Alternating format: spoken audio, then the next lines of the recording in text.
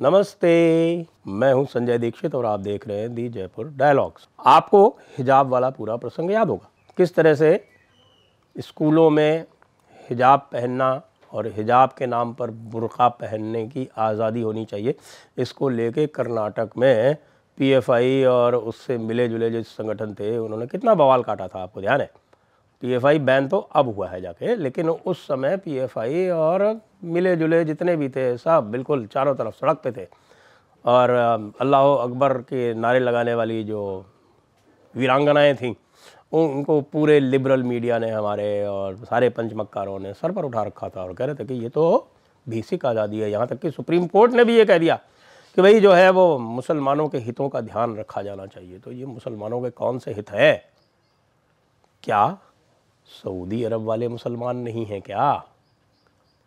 अब आप ये देखिए कि यहाँ तो हमारे सुप्रीम कोर्ट के जस्टिस सुधांशु धूलिया, जो वैसे भी एक वंश के वाहक हैं, वे अपने जजमेंट में कह देते हैं, भला हो जस्टिस हेमंत गुप्ता का जिन्होंने इसको सिरे से नकार दिया, तो वो 1-1 का ड्रॉ हो गया उसमें और अब मामला टल गया। और उसके बाद से जो सारी की सारी एविडेंस आ रही है कि किस प्रकार से ईरान में जो बालाएं हैं, महिलाएं हैं, वो सारी की सारी अपनी जान पर खेल कर इस हिजाब के विरोध में उतरी हुई है, क्योंकि वो हिजाब को एक इम्पोजिशन मानती है, थोपा हुआ मानती है। हमारे यहाँ कह रहे हैं कि ये चॉइस है। किसी बच्ची को पहले दिन से तुम जब सिखाओगे कि कुरान में ये लिखा हुआ है कि तुम दूसरे दर्जे की हो और तुम अगर अपना चेहरा ढक कर नहीं रखोगी तो सामने वाला जो पुरुष है वो आवेग में आ जाएगा, मतलब इसका बहुत भद्दा भी हम कह सकते हैं, लेकिन आवेग में आ जाएगा, उसकी जो है वो काम वासना जागृत हो जाएगी। तो भाई जिसकी काम वासना जरा से एक लड़की का चेहरा या लड़की के बाल देखने पर जागृत हो जाती है, तो कानून को उसके ऊपर बंदिश लगानी चाहिए, उसके ऊपर रोक लगानी चाहिए, या कि जो महिला है, जो बाला है, उसको ढक देना चाहिए पूरी तरह से। और वैसे इसका कोई प्रमाण नहीं है कि बुर्के में जो ढकी हुई महिलाएं हैं, जैसे कि अफ़गानिस्तान में, उनके साथ दुष्कर्म नहीं होते हैं, हो रहे हैं, लगातार हो रहे हैं। तो ईरान में आपको पता है कि हिजाब के विरुद्ध आंदोलन चल रहा था और ईरान के जो मौलाना हैं, जो वैसे तो शिया है लेकिन अरबी है, और उन्होंने पूरी सख्ती से इसके ऊपर रोक लगा रखी थी कि कोई भी महिला अपने बाल जो है वो प्रदर्शित ना करे। और इधर क्या हो रहा है, सऊदी अरब जो सबका बाप है। क्यों सबका बाप है? क्योंकि इस्लाम है तो अरबी ही भाई। जितने भी हमारे मौलाना हैं, हमारे मुफ्ती हैं, हमारे मुहद्दिस हैं, जितने भी पाकिस्तान के हैं, जितने भी ईरान के हैं, सब लगे तो इसी चक्कर में रहते हैं, ये बताने के लिए कि हम अरबियों जैसे या अरबियों से अच्छे मुसलमान हैं। जो पैमाना है वो तो अरब ही है ना। तो वो जो पैमाना जो अरब है वो क्या कहता है? वो कहता है कि कोई भी बच्ची, कोई भी बाला जो है वो कोई भी इम्तिहान देने परीक्षा केंद्र में अबाया यानी कि जो ओवरऑल यानी जो बुर्का जिसको हम कहते हैं, कोई भी वो बुर्का पहनकर सर ढककर नहीं जाएगी। अब तो ये इस्लाम 3 तरीके का हो गया, यानी कि भारतीय उपमहाद्वीप का अलग और ईरान का अलग और अरब का अलग। और अरब में ये भी कह रहे हैं लगातार जो उनके क्राउन प्रिंस हैं मोहम्मद बिन सलमान की, भाई हम हदीसों को नहीं मानते। हदीसें तो जो हैं वो रसूलुल्लाह के पैदाइश के 200-250 साल बाद लिखी गई है, उनकी कोई प्रामाणिकता नहीं है। ये अलग बात है कि भाई लोग जो हैं वो तो अलग अलग उन्होंने हिस्से बना रखे हैं, सही हदीस है, ज़ईफ़ है, इत्यादि इत्यादि अलग अलग बना रखे हैं उन्होंने कि भाई ये 1st डिग्री की है, 2nd डिग्री की है और 3rd डिग्री की है, जैसी भी है। तो अब 1st डिग्री की हदीसों को भी मानने से इनकार कर रहा है अरब, और अरब ही वस्तुतः इस्लाम का ठेकेदार है।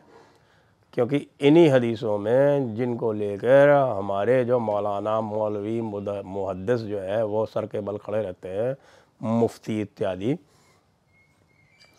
उसमें ही ये लिखा हुआ है कि लीडर तो कुरैश ही हो सकता है।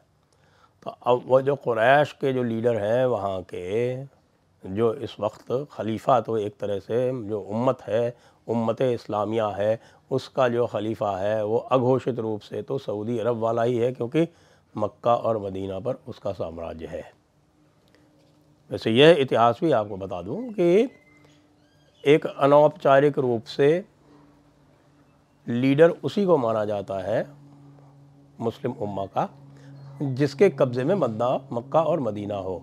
तो खलीफा जो खिलाफत उस्मानिया थी, यानी जो ऑटोमन एम्पायर जिसको बोलते हैं, तो खिलाफत उस्मानिया को भी खिलाफत इसलिए माना गया था, उसके लीडर को खलीफा इसलिए माना गया था क्योंकि उसने भी नजद के ऊपर तो नहीं, जो नजद मतलब जो जहाँ पर सऊदी अरेबिया जो रियाज़ है ये नजद में आता है, जो हिजाज है यानी जिसमें मक्का और मदीना है, वो जो हिजाज का एरिया है, वो हिजाज का एरिया खलीफत उस्मानिया के कब्ज़े में था, इसलिए उसको खिलाफत उस्मानिया मानते थे। भाई वो खिलाफा थी। अब वो सऊदी अरेबिया के कब्ज़े में है, यानी नजद वालों के कब्ज़े में है, तो वो नजद वाले ही खलीफा माने जाएंगे। तो खलीफा के हुक्म के विरुद्ध यहाँ ये भारत में बैठे हुए पोंगे पंथी, रूढ़ीवादी, कट्टर, ये मौलाना मौलवी मुफ्ती मुहद्दिस ये कैसे उसका विरोध कर रहे हैं, और हमारा सुप्रीम कोर्ट जो है वो कैसे इसका संज्ञान ले रहा है। क्या सुप्रीम कोर्ट को सऊदी अरब वालों से अधिक इस्लाम पता है? कहने को तो वो ये कहते हैं कि हमें इस्लाम पता ही नहीं है, हम इसका इंटरप्रिटेशन नहीं कर सकते। तो फिर जो वहाँ खड़े होके जो तरह तरह की इस्लाम की व्याख्या करते हैं, जिसको कर्नाटक हाई कोर्ट की 3 जजेस की बेंच ने पूरी तरह से नकार दिया, एक विस्तृत आदेश देकर, जिसका काट जो है वो जस्टिस सुधांशु धूलिया ने जो अलग से जजमेंट लिखा वो नहीं कर पाए, उसमें बिल्कुल नहीं कर पाए। और उन्होंने बड़ी अजीब अजीब सी बातें उसमें लिखी कि उनको चॉइस है और वो फ्रीडम ऑफ कॉन्शियंस है। तो फ्रीडम ऑफ कॉन्शियंस का क्या मतलब है कि फ्रीडम ऑफ कॉन्शियंस में ये कहने लगेंगे कि साहब के हमें फ्रीडम है फटने की। हमारी किताब में लिखा है कि आपको जिहाद करना चाहिए, और हमारी किताब में लिखा है कि जिहाद का मतलब होता है दीन हक़ की ओर बुलाना और उससे इनकार करने वाले से जंग करना। तो ये वो कहेंगे क्या, इसको भी इजाज़त दी जाएगी क्या? निश्चित रूप से इस प्रकार की इजाज़त नहीं दी जा सकती। और जब खलीफा ने ये कह दिया कि हमारे यहाँ बुर्का नहीं चलेगा, हमारे यहाँ यूनिफॉर्म चलेगी, तो फिर दूसरी जगह उसके विरुद्ध कार्य कैसे हो सकता है? इसलिए मेरा सुझाव है कि भारत में इस पूरे के पूरे इस शरीयत कानून को बर्खास्त कर देना चाहिए, और ये शरीयत कानून यहाँ पर लागू किया गया है, इसको संविधान सम्मत बनाया गया है, क्योंकि इसको आर्टिकल 372 के माध्यम से हमने अडैप्ट कर लिया, जिसको कि 1937 में एप्लीकेशन ऑफ शरीयत एक्ट के नाम से अंग्रेज़ों ने कांग्रेस के सहयोग से लागू किया था।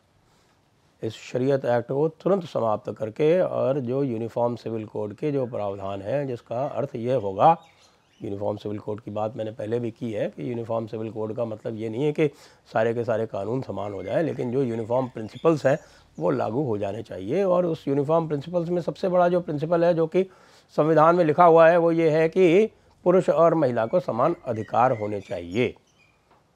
तो पुरुष और महिला के जो समान अधिकार हैं और उनके ऊपर जो समान बंदिशें हैं, जो उनके समान कर्तव्य हैं, वो समान रूप से परिभाषित करके उसको मुसलमानों को अलग से, फिर इसमें ये नहीं होना चाहिए कि साहब के मुस्लिम के लिए जो है वो कुछ अलग ही लॉ रहेगा। भाई वो है भारत के ही नागरिक ना।